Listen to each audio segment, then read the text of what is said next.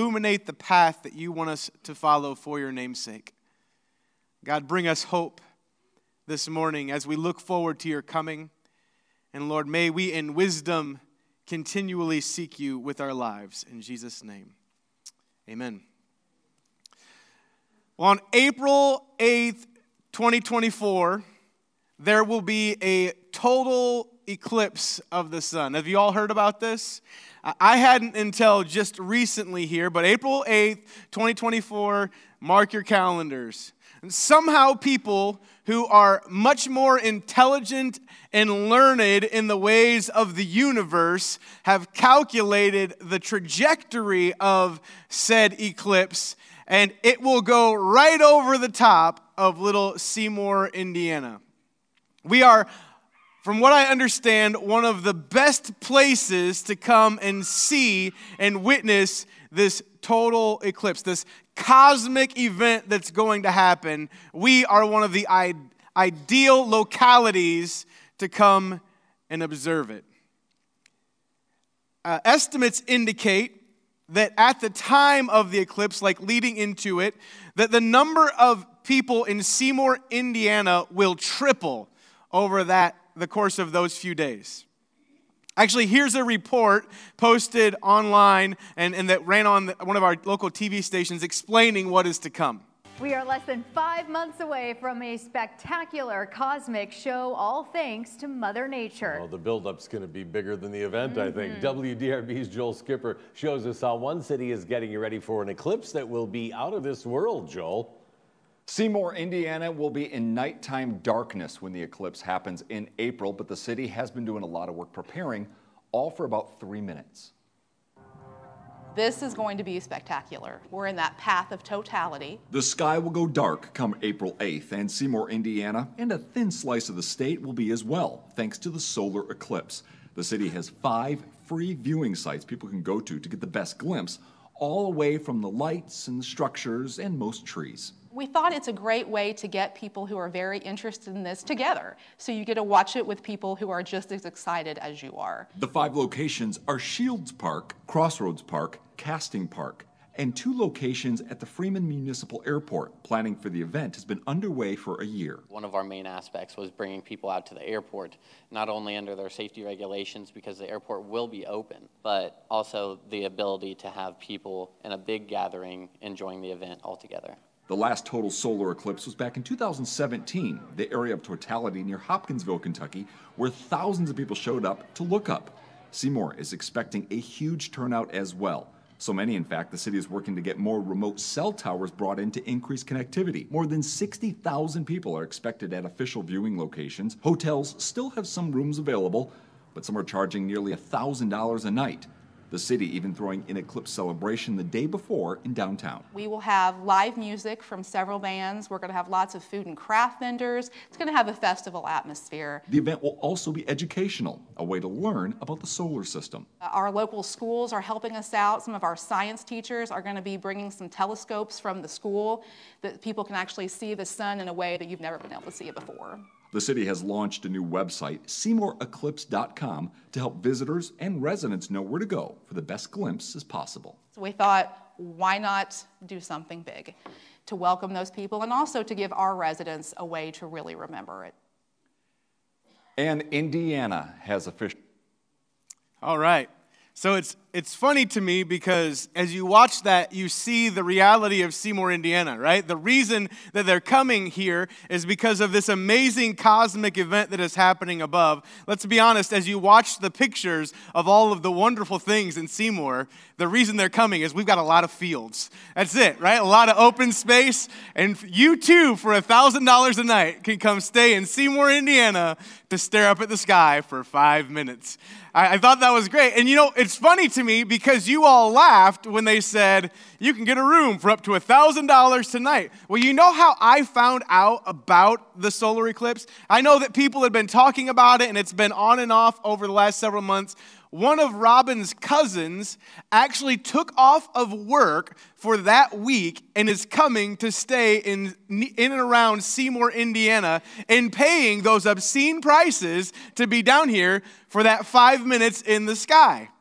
We laugh about that and we say, that's ridiculous. Like, why would you do that? But there are those that are just fascinated with what's about to happen, and you've got to be there. You can't miss this cosmic event that's going to happen. It turns out that many Americans are actually interested in what's happening in the cosmos, and they want to see this great event when it takes place. And I'm going to venture a guess that was even more so the case in ages gone by. In our modern age of distraction and digital devices, with our ability to pull up on our screens and see these cosmological, phenomenological events that have happened over the ages, we can go back and watch it over and over and over again without ever leaving our living room. And so in some cases, we've been numbed to the reality of what is happening in space above us. I mean, again, one of the reasons that they're coming to Little Seymour, Indiana, is that the light pollution is so low that they can move out into the country and they can see what's happening. The fact is, in a lot of cities, you walk around and you look up and you can't see a good portion of the stars because there's so much light and so much going on down here. I wonder this morning, as we consider the story of the Magi, the wise men, if we would recognize if God were to do something spectacular in the sky and see it as the sign it was, or if we would miss it altogether. If you have a Bible, turn with me to Matthew chapter 2. Matthew chapter 2, starting in verse 1. Matthew 2, starting in verse 1.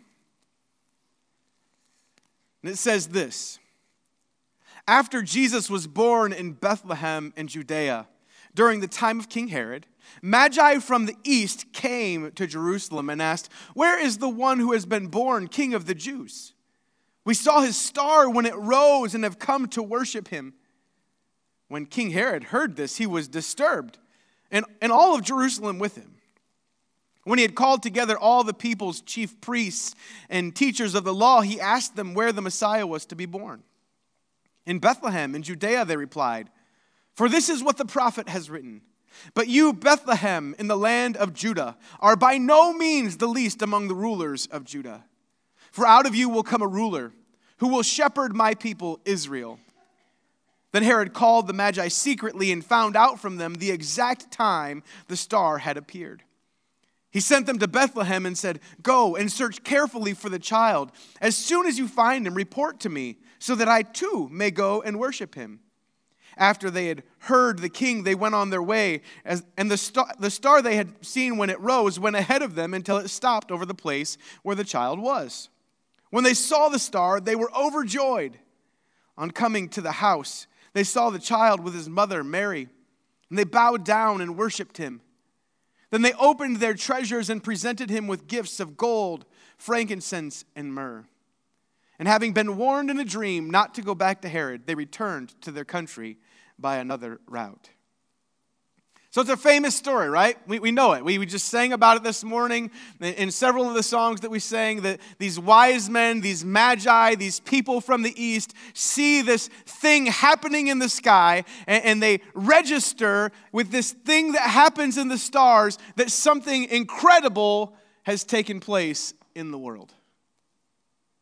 And I got to ask you this question. When you go outside at night, do you even look up and consider the stars? And if by chance you do happen to look up at the night sky and see all of the stars, what do you see? What is it that you observe going on in the cosmos? And can you connect that in any way with anything that's going on the earth? It's interesting that Matthew chose to include this narrative in the story of Christ's birth, that he thought it was important enough to put it in this beginnings of the story of Jesus Christ. Because the entirety of the story of the Magi or wise men revolves around the appearance or the movements of stars in the heavens. I'm going to be honest. For me personally, most of the time, I don't even see the stars at night. I don't even care. I don't even care to take enough time to look up. Again, the reality of light pollution obscures it. The reality of so many things going on with text messages and phone calls and trying to get that last message in before I get into the house or into the church or into the facility, trying to make sure that my notes are in order, fiddling and arguing back and forth with my kids, even though they're a little bit older. That doesn't end when they get older, folks. Talking to my wife, trying to make sure that I don't turn my ankle and kill myself because I'm 40 and your body doesn't work like it used to anymore, and even walking becomes difficult sometimes. You know how it is. All of these different things that go on, that they distract me from what's going on in the sky, and I would not have seen the star. If there is anything happening right now in the stars up in the sky, your boy hasn't seen it. Not a thing for me. But in the days before electricity and digital devices, stars played a significant role in the everyday lives of people. There were 3 things that I want us to consider this morning that stars did for ancient folks. First, stars were a means of telling time. Stars were a means of telling time. Because the celestial bodies move in predictable and reliable patterns, they were and remain an excellent means of tracking time. They served as both a celestial clock and a celestial calendar. When certain constellations and groupings of stars were in the sky, you knew that it was a certain period of time aligning with the season that you were in, but you could see that in the stars. You could know what time of year was coming. From our vantage point, we even can use it today, right? The sun circles the sky every 24 hours, while the stars themselves circle the sky in 23 hours and 56 minutes. It's clockwork. Every time it does the same thing. Further, the presence of certain stars and planets and comets in the sky reveal what year or month or coming things. And the ancients believed that they actually revealed cyclical happenings in the course of time. So the celestial bodies served as the most accurate clocks and calendars for millennia. Second, stars were a means of navigation. Stars were a means of navigation. I mean, have you ever thought, how many times have you said in a car or walking around in the last year, what did we do before cell phones? Right? Have you thought about that? I mean, I know I hear old people talk about it, and I don't mean to be disparaging, but I hear older people talk about younger people and their inability to read maps. When the internet goes out, how do we get anywhere? And let's be honest, I wouldn't know how to get where I was going. It's rare that I go at places that I know that I'm going without jumping online and putting it into my MapQuest to make sure that the roads are clear and that it's the right road to take. I mean, we've become dependent on it. The GPS on our phones is crucial. Before that, we had MapQuest, right? You could y'all remember that? You get online and you put in the direction, the from and to the to point, and they would print you off a map that had a little guiding thing that was totally worthless, and then directions turn by turn that were almost as worthless. And hopefully you had someone in the car like Robin who could actually read an atlas and tell you where you really needed to go and what roads were really out there. But that's how we did it before. Well, way back in the day, before all this cartography and before reliable roads and before they had interstate systems, they had the stars. And the stars were their means of navigation. I mean, how amazing is that? To have the ability to look up at the stars and planets that are thousands and thousands and millions of miles away, and to be able to see a light on the horizon, a small speck of light that has taken however long to get to you, and somehow you can look at that light and know not only where you are, but how to get where you are going. It's an amazing skill. But finally, stars were evidence of divine activity. And there are examples of this throughout the Bible. where God uses celestial interventions to assist or communicate with his people. I want to mention just a few for you this morning, but there are legion of examples in the Bible where God did something in the sky, did something with the stars, did something with the sun to indicate his activity and his will. We could look back and we could look at Joshua 10, verse 13. And as the story goes, the people of Israel were in the midst of a battle and things were going well. And Joshua's like, man, I need some more time. The sun is supposed to set. God, if you could just make the sun stop for a while, we could finish this up. And God made the sun stop in the sky. And according to Scripture, God had the sun stay up in the sky for an extra day. God's intervention through celestial bodies.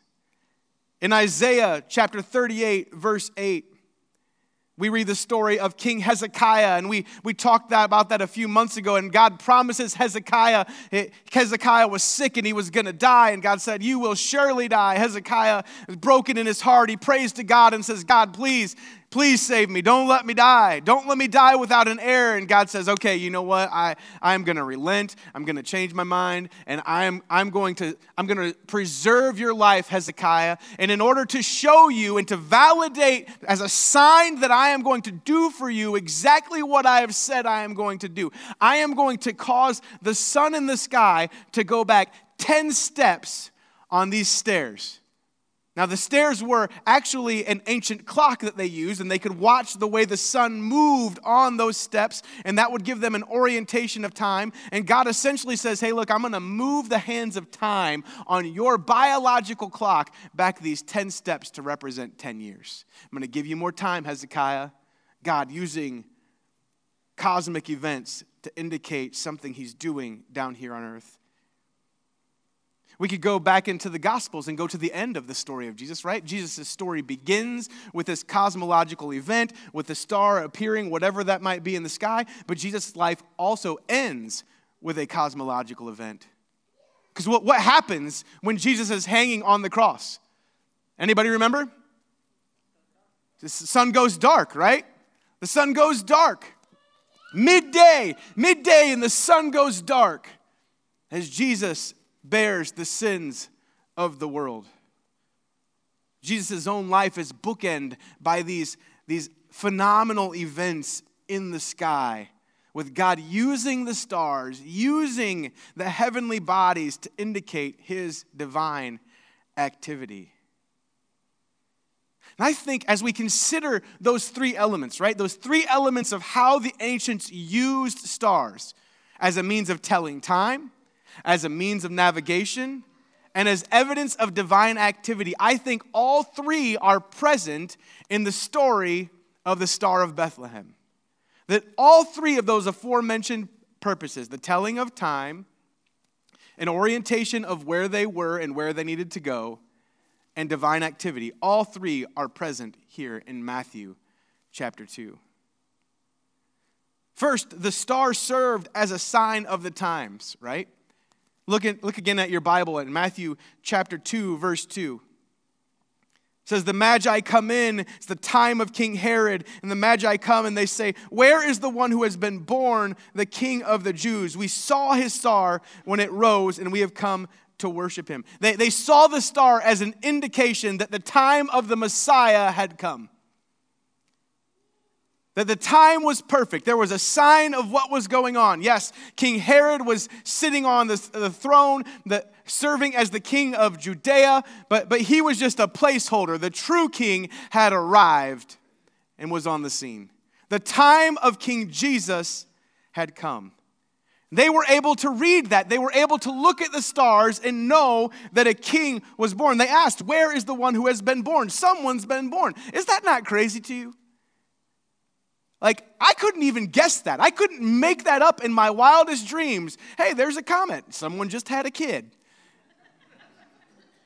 Right? I mean, and honestly, if we're being real, that's more than just like a lucky guess, because you could say that just about any time and you're going to be accurate most of the time. I mean, how many millions of people are born all the time, Courtney? Like I could say, oh, it's 10, 13, 48. Someone just had a kid, you know? And just guessing, I could probably find something to match up with that. But this is a particular kid. This isn't just some baby that was born somewhere. As amazing as that was, this is a child that is oriented with something specific that God has promised. The time of the Messiah, the promised king, had come. Second, we see that the star served as the heavenly GPS to lead the Magi from where they were to where they needed to be. In the 1920s, a British scholar by the name of E.F.F. Bishop paid a visit to a Bedouin tribe by the name of Al-Kokabani in the Jordanian desert. In English, the name of that tribe translates to those who study/follow planets. Al-Kokabani. Bishop one time, while doing research with this Jordanian tribe, asked the tribal elders the significance of their name. They noted that they got their name, they received their name because their ancestors had traveled west following celestial bodies to find and pay homage to the prophet Jesus when he was born. Does that not blow your mind? That there are actually people stomping around in the Jordanian desert, people who would have been in the east, right? They were in the east. That's what it means. When it says we saw his star rising in the east, it means we were sitting and hanging out in the east, and we saw the star rise, and we were like, hey, we need to go west and see what's going on here. They were in the east. It says they saw the star rise. This tribe that's stomping around for thousands of years has carried in their name evidence of the reality of the birth of Jesus. The truth is that this tribe is now Muslim, but even now, their name connects them to the coming of Christ. It's mind-blowing that this tribe is known by being people who see stars and assess things that are going on the earth and can follow those stars to where they need to be. The definitive legacy of this tribe is that they followed the star to Jesus. We could stop there and that could be our message. May that be the definitive legacy of our lives.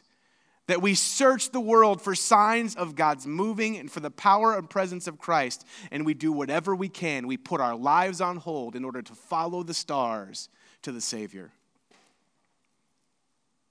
Finally, we see that the star served notice that God was doing something substantial on the earth.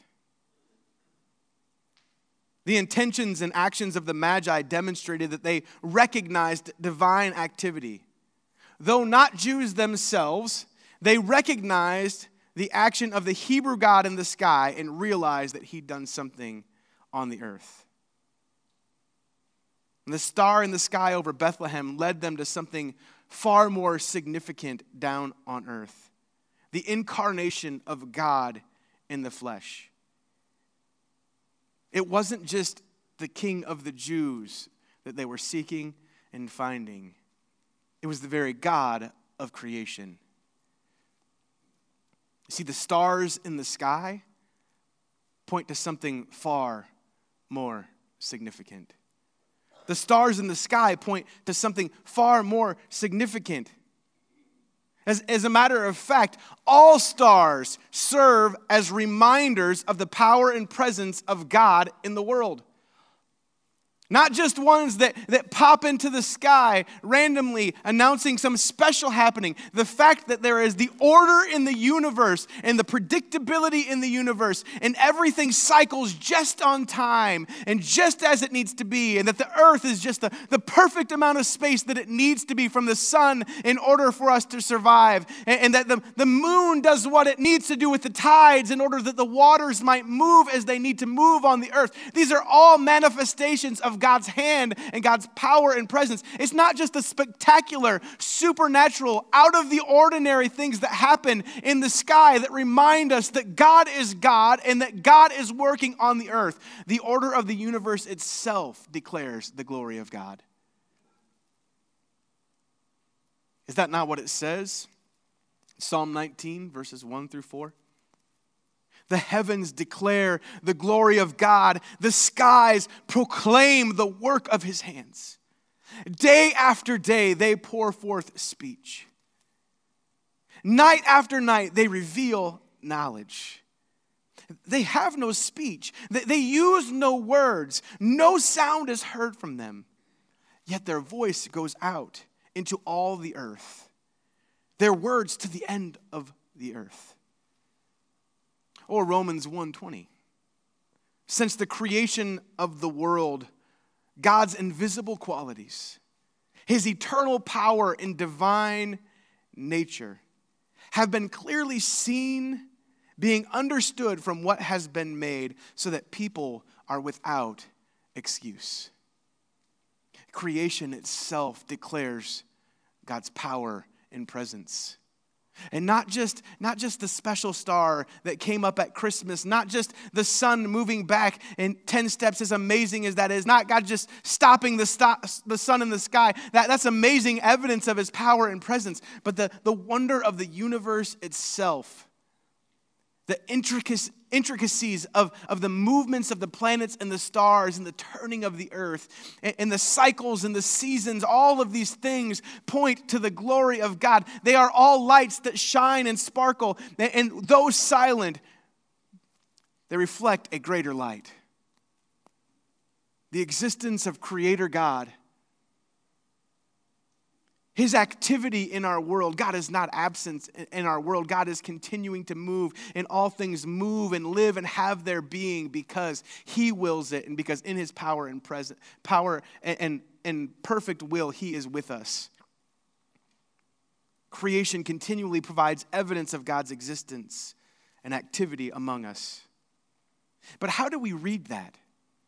How do we come to a point where we can see beyond the evidence that some creator, that some divine being is moving? And how do we distill that down to saying, this isn't just a God, this is that God?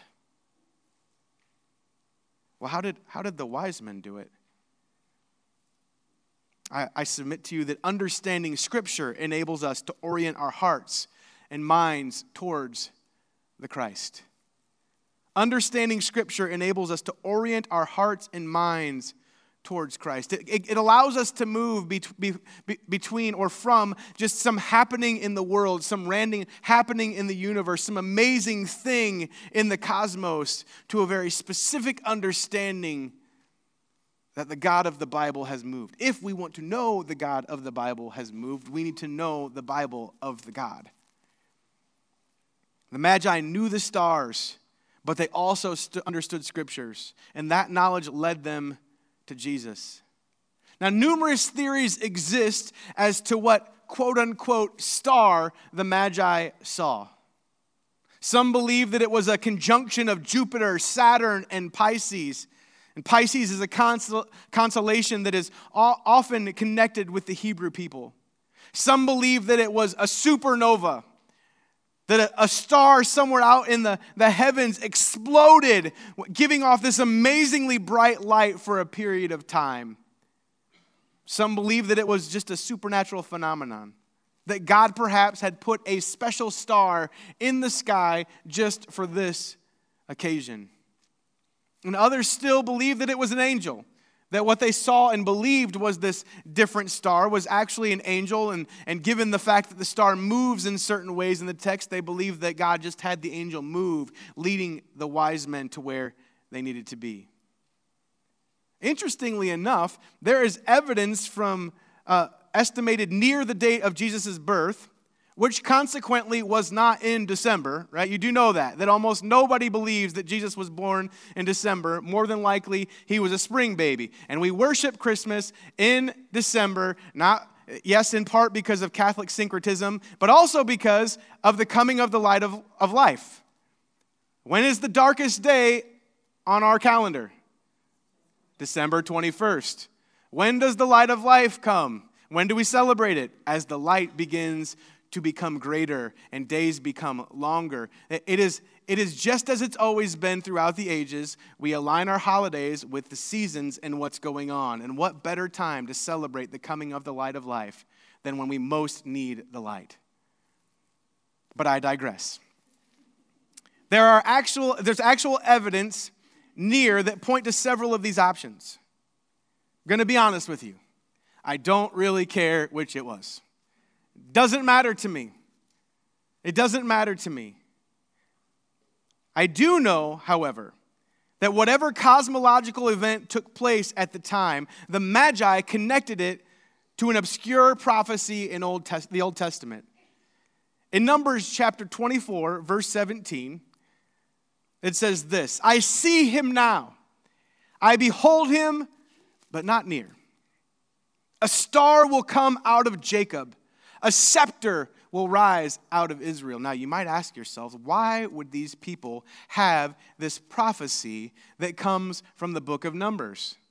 Well, because if we were to go back and look at the prophecy, we would recognize that the prophecy does not come from a Hebrew prophet. The prophet actually comes from Balaam, who had been hired to come and curse the people of God. But as Balaam stood on the mountain, called and paid to curse the people of God, God himself spoke to Balaam and said, I don't think so, son. These are my people. So Balaam kept blessing them and cursing the people of the land. Well, where does that land happen to be? The Jordanian desert. So these people have record of this prophecy. They've read it, they've studied it, and given the reality of what we know about the Zoroastrians, they'd probably studied many religious books, but they somehow find this one verse, this one obscure verse in the middle of the book of Numbers. How many of you, other than hearing it in a Christmas sermon, have ever thought of that passage? Oh, Numbers 24. Even reading through this text, any of you made connections from Matthew chapter 2 to Numbers 24? Anybody? I mean, if you did, you're better than me. Because until about 2 years ago, I had no idea that verse existed. Somehow, these Bedouins knew that it existed, and not only did they know it existed, but they were keenly aware enough to what that said and the reality of happenings in the world that some random light appears in the sky, and they're like, that's it. That's this. We better go check it out. Something has happened in Judea. A king has been born. I see him now. I behold him. He's not near. A star will come out of Jacob. A scepter will rise out of Israel. There are three elements in that prophecy, and all three elements of the prophecy are found in verse 2 of Matthew 2. They are looking for a king, a scepter, that would, quote, rise out of Israel, that would be identified not just by, but as the star, the great light. You know what's interesting to me is that here you have these heathen religious people from out in the desert that make this connection. But notice what's going on with the religious leaders of the Jewish community. I mean, these people come and they go to Jerusalem, which if you're looking for a king in Judea, is that not the natural place to go? And they go and they ask, hey, where's this king at? We see the star that came. Surely you know about this. Your king has been born. Do you know where he is? And it says that Herod and all of Jerusalem were totally bothered by this. So what does King Herod do? He has to call together his religious leaders and his priests and those who should have been watching the signs. Now what's interesting is that once they hear about these wise men, these magi, who have seen this and followed this star, they're like, oh yeah, he's supposed to be born in Bethlehem. The Bible clearly says in Bethlehem, this is where he's going to be born. But note that up to the point where they were called in, they were just hanging out at home. Nothing special was going on. Nothing to see here. Totally. They had all of the religious knowledge. They had the understanding of what the Bible said. They knew it, but they did not have the application. True wisdom isn't just found in knowing God's word, but in knowing how that truth interfaces with our daily lives and allowing it to lead us to Jesus. That's what made the wise men wise and made the religious leaders of the day suckers. And there's a very thin line between the two for you and I today. We see two different responses even in the text. The truth is, we can even look at our world today and see this to be true, that Christ's presence has a way of inspiring hostility and rejection, or humility and acceptance. Christ's presence has a way of inspiring hostility and rejection, or humility and acceptance. Now, according to the text, what was the intent of the Magi, the wise men? Hey, we've seen his star, we know this king was born, and we've come to worship him. Now, the Magi, interestingly enough, didn't come to Jesus because of what he could give them. They came because of who he was and what he represented. They came to be a part of what God was doing. They came to bow before him and to submit to his regal rule and reign, his right to rule in that region. Do you and I come to Jesus the same way? When we come to Christ, do we come to him with humility? Do we come to him with submission? Do we come to him with that which is of great worth to us to offer it to him? Or do we come to him in order to grasp hold of his power and hope that we can maneuver and manipulate to get what we want? It's uncertain whether the Magi understood the divinity of Christ. Their offerings were in the form of tribute that would have been given to another ruler or someone of great power. But given their understanding of the obscure truths of God's word, it is not altogether implausible that they understood the other texts and knew the full truth of Jesus. The truly wise men in the text oriented their lives toward the star, not in order that they might find the fulfillment of the promise, in order that they might find the fulfillment of the promise of which it spoke, Jesus the Messiah. Now we see the other response in Herod and the people who should have been most excited about Christ's coming. It says they were greatly disturbed by this news. But what does Herod claim to the wise men? Hey, you know what? You go find him and come back and tell me, and I'm going to go worship him too. We can actually look. I didn't read it all because it's depressing. But if you continue reading in verses 13 and following, we see that the wise men take an obscure route back so that they don't have to cross paths with Herod. That Herod, on finding out that he'd been duped, just decides that he's going to kill every baby 2 and under. Every baby boy 2 and under is done. See, what Herod's actions indicate to us is that Herod clearly was not interested in worshiping Jesus. Herod was interested in preserving his own power and priorities. Herod was interested in making sure that nothing obscured what he wanted in life. Well, I think the outcries about people trying to remove Christ from Christmas are overstated. Well, it's evident in our graphic, right? That the X in Christmas, we talked about it. It's not a cancellation or removal of Christ. It points back to an old Greek letter. It's the chi and the chi-rho. It is a letter, the first letter of the name of Christ. And it's always been historically a letter that symbolized the name of Jesus. And for us, it is the X that marks the treasure that is Jesus.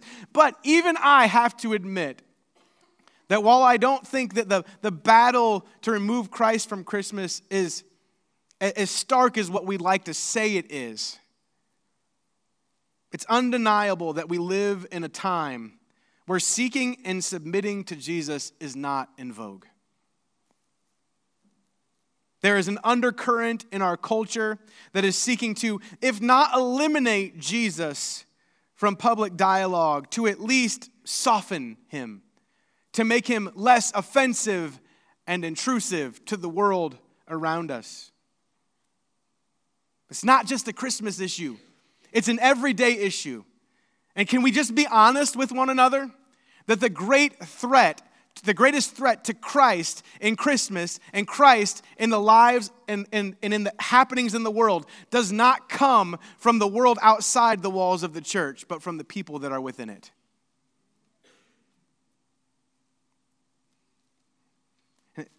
People aren't going to stop us. They can take our lives. That's happened historically. That's not a great threat to us right now. But even in that, we can't be inconvenienced to adapt our lives. That's the great thing about the wise men, right?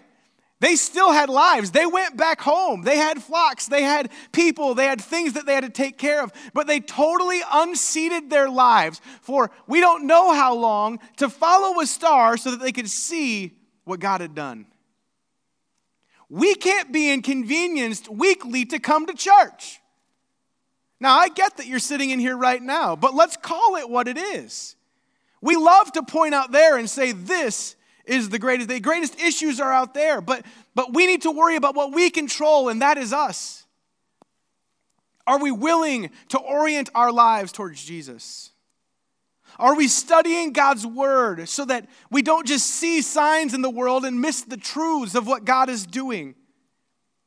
Are we willing to follow the quote-unquote stars that God brings into our lives so that the light of life might shine brightly to us and through us? Are we ready to reorient and reorganize our lives in deference to and submission to Jesus?